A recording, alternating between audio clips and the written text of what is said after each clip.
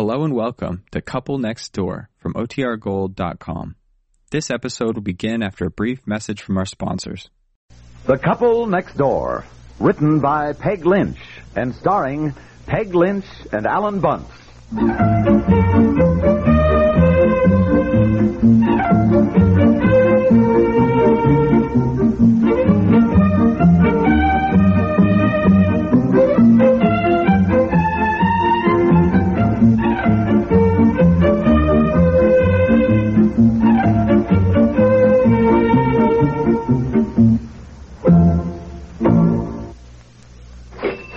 Salesman Harvey Burns rings up his 8th order today. Tough job. Even tougher with this.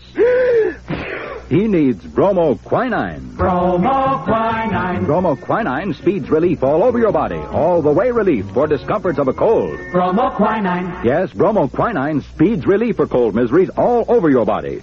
Only bromoquinine has 7 fast-acting medicines to help fight stuffy nose and all those cold miseries. Get all the way relief with bromoquinine. Dear,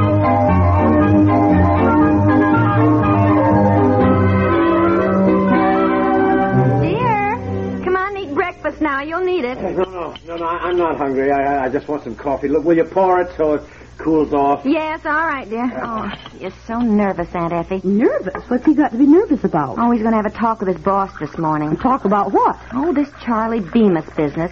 You know, here he recommends Charlie to Mr. Cranshaw for the job of sales manager with a company.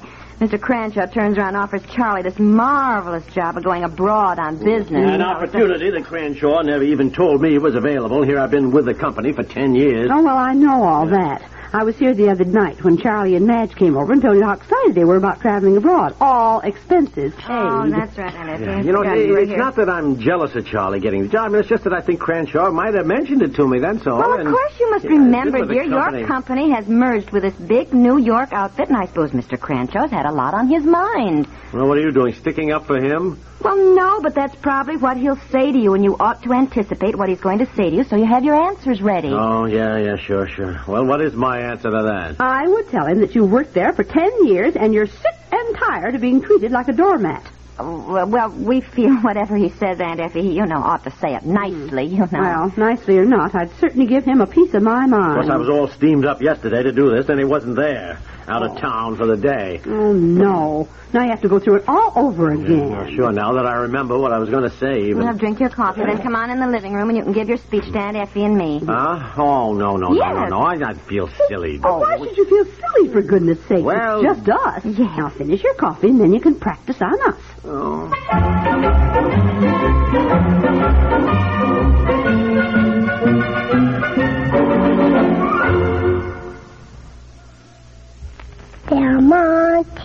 Del Monte, pineapple grapefruit juice drink. I like it 'cause it tastes good. It isn't too sweet and it doesn't make you pucker. Girls like it 'cause it's good for them. Oh, well, it takes all kinds. Enjoy Del Monte Pineapple Grapefruit Drink and the other Del Monte juice drinks. Every one so good.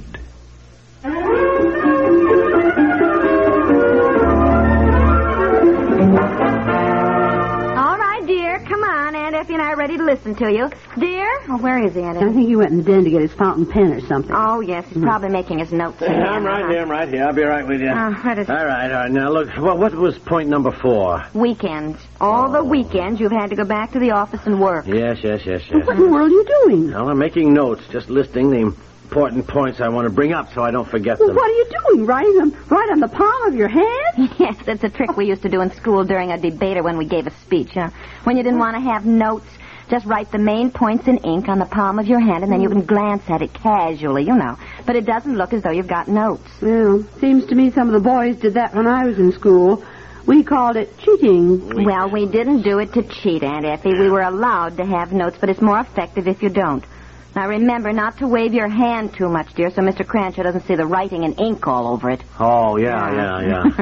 You ready? Well, I guess so. Seems kind of silly. Well, just pretend you're arriving in Mr. Cranshaw's office. Now, that's I'm getting nervous just thinking about it. Worst of it is that secretary of his has her desk right in there temporarily, so I'm going to have to say all this in front of her, too, probably. Well, just forget her.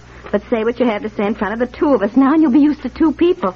Now, I'll be in back of this table and pretend I'm Mr. Cranshaw. Well... You be his secretary, Aunt Effie. Well, why don't I be Mr. Cranshaw? After all, I can look a lot more formidable than you can. No. You be his secretary. I know Mr. Cranshaw and what he'll probably say. You know, well, I've met Mr. Cranshaw, but I've never even seen his secretary. I don't know what she's like at all. Well, you don't have to know what she's like, Aunt Effie. All you have to do... I think it's much better if I play Mr. Cranshaw. Mike, it doesn't matter who plays who. My gosh, we're not casting for a Broadway production. Look, I've only got 10 minutes. Now, if you want to listen to this, well, you sit down and listen. That's all you have to do is just listen. I will be Mr. Cranshaw. All right, Aunt Effie. You'll be Mr. Cranshaw. I'm the secretary, then. Did you wish to see Mr. Cranshaw, Mr. Piper? Yes, I did. Please, if he's not too busy. I think he can see you. Mr. Cranshaw, Mr. Piper is here. He'd like to see you. Well. Come in and sit down, my boy. I am never too busy to see a loyal employee. Well, Aunt Effie, Mr. Cranshaw doesn't sound like that. I mean, he talks differently. I know how to talk like a man. I'll have you know I played the part of Mark Antony in our high school play we did Julius Caesar. And I was very good. Well, I wasn't criticizing your acting ability, Aunt Effie. It's just that Mr. Goodbye. I'll see you both tonight. Wait a minute, dear. I'm sorry. Come on, we're ready. No. Look, I get my briefcase. Look, you both got me in such a lather now. I can't think of anything. It's no use. I also played Macbeth. Well, I'm sure you were very good, Aunt Effie. Now, dear, don't forget to mention the hundreds of times you've worked until midnight and with no extra pay. Yeah, all right. I know. That's point number 2. All right. I got it right here in my hand. And don't forget the time even Mr. Cranshaw himself couldn't get the Walker Company to sign that big deal, but you did it. You got that down? You got that? Number 6, Walker deal, yes. I also played Uncle Tom and Uncle Tom's Cabin. We are not going to hear the end of this.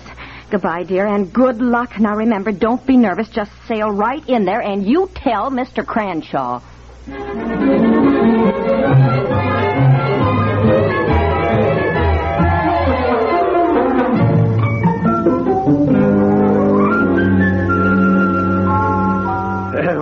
Mr. Cranshaw, I'd like to talk to you for a few minutes if you're not busy. You want to talk to me? I want to talk to you. I've been buzzing your office for the past 10 minutes. Where have you been? Oh, I'm sorry, sir. I was looking up something in the filing room. Well, sit down. Sit down. Yes, actually, what I have to say won't take too long. Sit down while you can. When you're over 25, lie down when you can. If you can't lie down, sit down. You'll live longer. I believe in work, but I also believe in taking care of your health. Yes, I know. Now, Mr. Cranshaw... Mr. Piper, what were you thinking of when you recommended your friend Charles Bemis for a job with our company here? Well, what do you mean? You know the qualifications I demand in a member of my staff. Why, certainly. Did you honestly feel that Charles Bemis was suitable material for the Cranshaw Company? Well, I don't know what you're talking about, Mr. Cranshaw. I recommended him for the job of sales manager, a position for which he has had considerable experience, but I understood you felt that he wasn't suited for that, and you offered him another position as a European representative. And frankly, sir, that is exactly what I came to talk to you about. Your friend, Mr. Charles Bemis, has already resigned the position I offered him. Resigned? Here's his letter. It arrived in the mail this morning. Resigned? Dear Mr. Cranshaw, due to consideration, I feel the position you offered me is not exactly suitable. Since speaking with you, my plans for the immediate future have changed to the point of making an acceptance of your offer impossible. Thank you for considering, etc., etc. Charles Bemis. Well, I don't understand. I mean, just 2 nights ago he was at my house and he was so excited about... I mean, it was just 2 nights ago he was there. Obviously, the man is unstable. He doesn't know what he wants. Now, I have tried to give special consideration when you and others of my staff have recommended your friends for certain positions in the company. But in the future, I would appreciate it if you would show sounder judgment. If you would not allow the bonds of friendship to gloss over, discolor, and blind you to the defects in a man's character. Well, when I introduced you to Charlie, Mr. Cranshaw, I mean, you told me yourself you were very impressed with him. Piper, I pride myself on forming a sound judgment of a man the minute I meet him, especially when he comes with such a high recommendation. Obviously, I made a mistake. I'm and I'm not very proud of it. Well, I'm sorry. I really just don't understand this at all. I am now in the position, having recommended Mr. Bemis to the Atlow Company with which we have now merged, I am now in the humiliating position of having to inform them that the man I said was available is not available. Well, I just don't understand it. Well, that's all I have to say. I thought you should be apprised of the facts and in the future show more acute judgment. Now, 10 o'clock. I believe we have a staff conference. Oh, yes. Well, Mr. Crenshaw, oh, never mind. It's time for the conference. What's that on your hand? You must have a leaky fountain pen. Yes. I guess I do, sir. Look, if you'll excuse me, I'll just wash my hands and then I'll join the meeting. Oh, golly.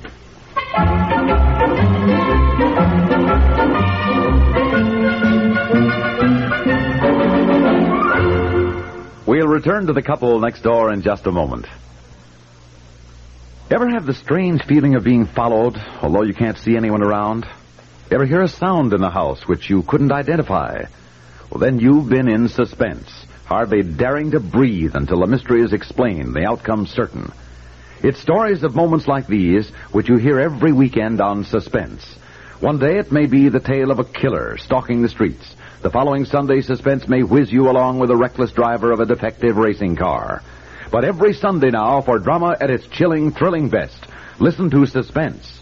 Heard over most of these CBS radio stations, which also bring you Johnny Dollar, the insurance investigator whose luck with the ladies rivals his gift for getting into and out of dangerous spots. An expense account, kited as high as Johnny Dollar's soaring imagination, enables him to travel the world looking for fraud and finding it packaged in dramatic dynamite. Listen for Johnny Dollar's latest exploits this Sunday and every Sunday on CBS Radio. But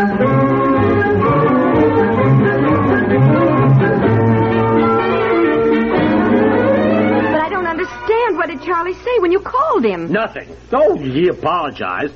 Putting me on the spot and all that. Well, I should think so. Well, I don't understand it. He and Madge were almost hysterical the other night. They were so thrilled about going abroad.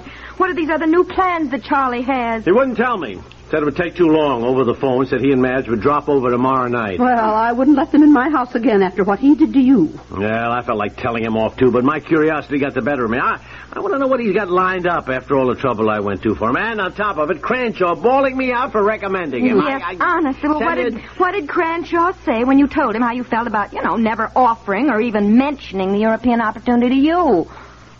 I didn't have my talk with him. But why not? That was the perfect time to do it. Yeah. Put him on the defensive for a change. Yeah, why didn't you say all the things you were going to say? Because I was so rattled I couldn't remember the various points. But you had them written on your hand. It was in washable ink.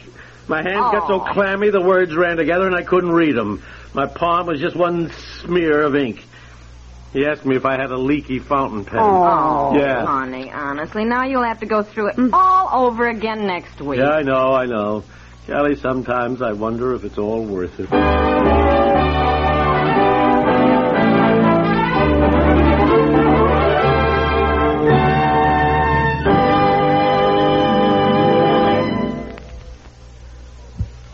It's National Make Your Own Sunshine with Jell-O and Pineapple Week. Tell everybody you know, and don't let the week go by without Jello. This is Don Wilson with a honey of a sunny idea. Combine Jell-O with Del Monte Pineapple. Bring a sunshine glow into desserts, salads, snacks, lunch, or brunch. Make your own sunshine with Jell-O and Pineapple this week. Jello.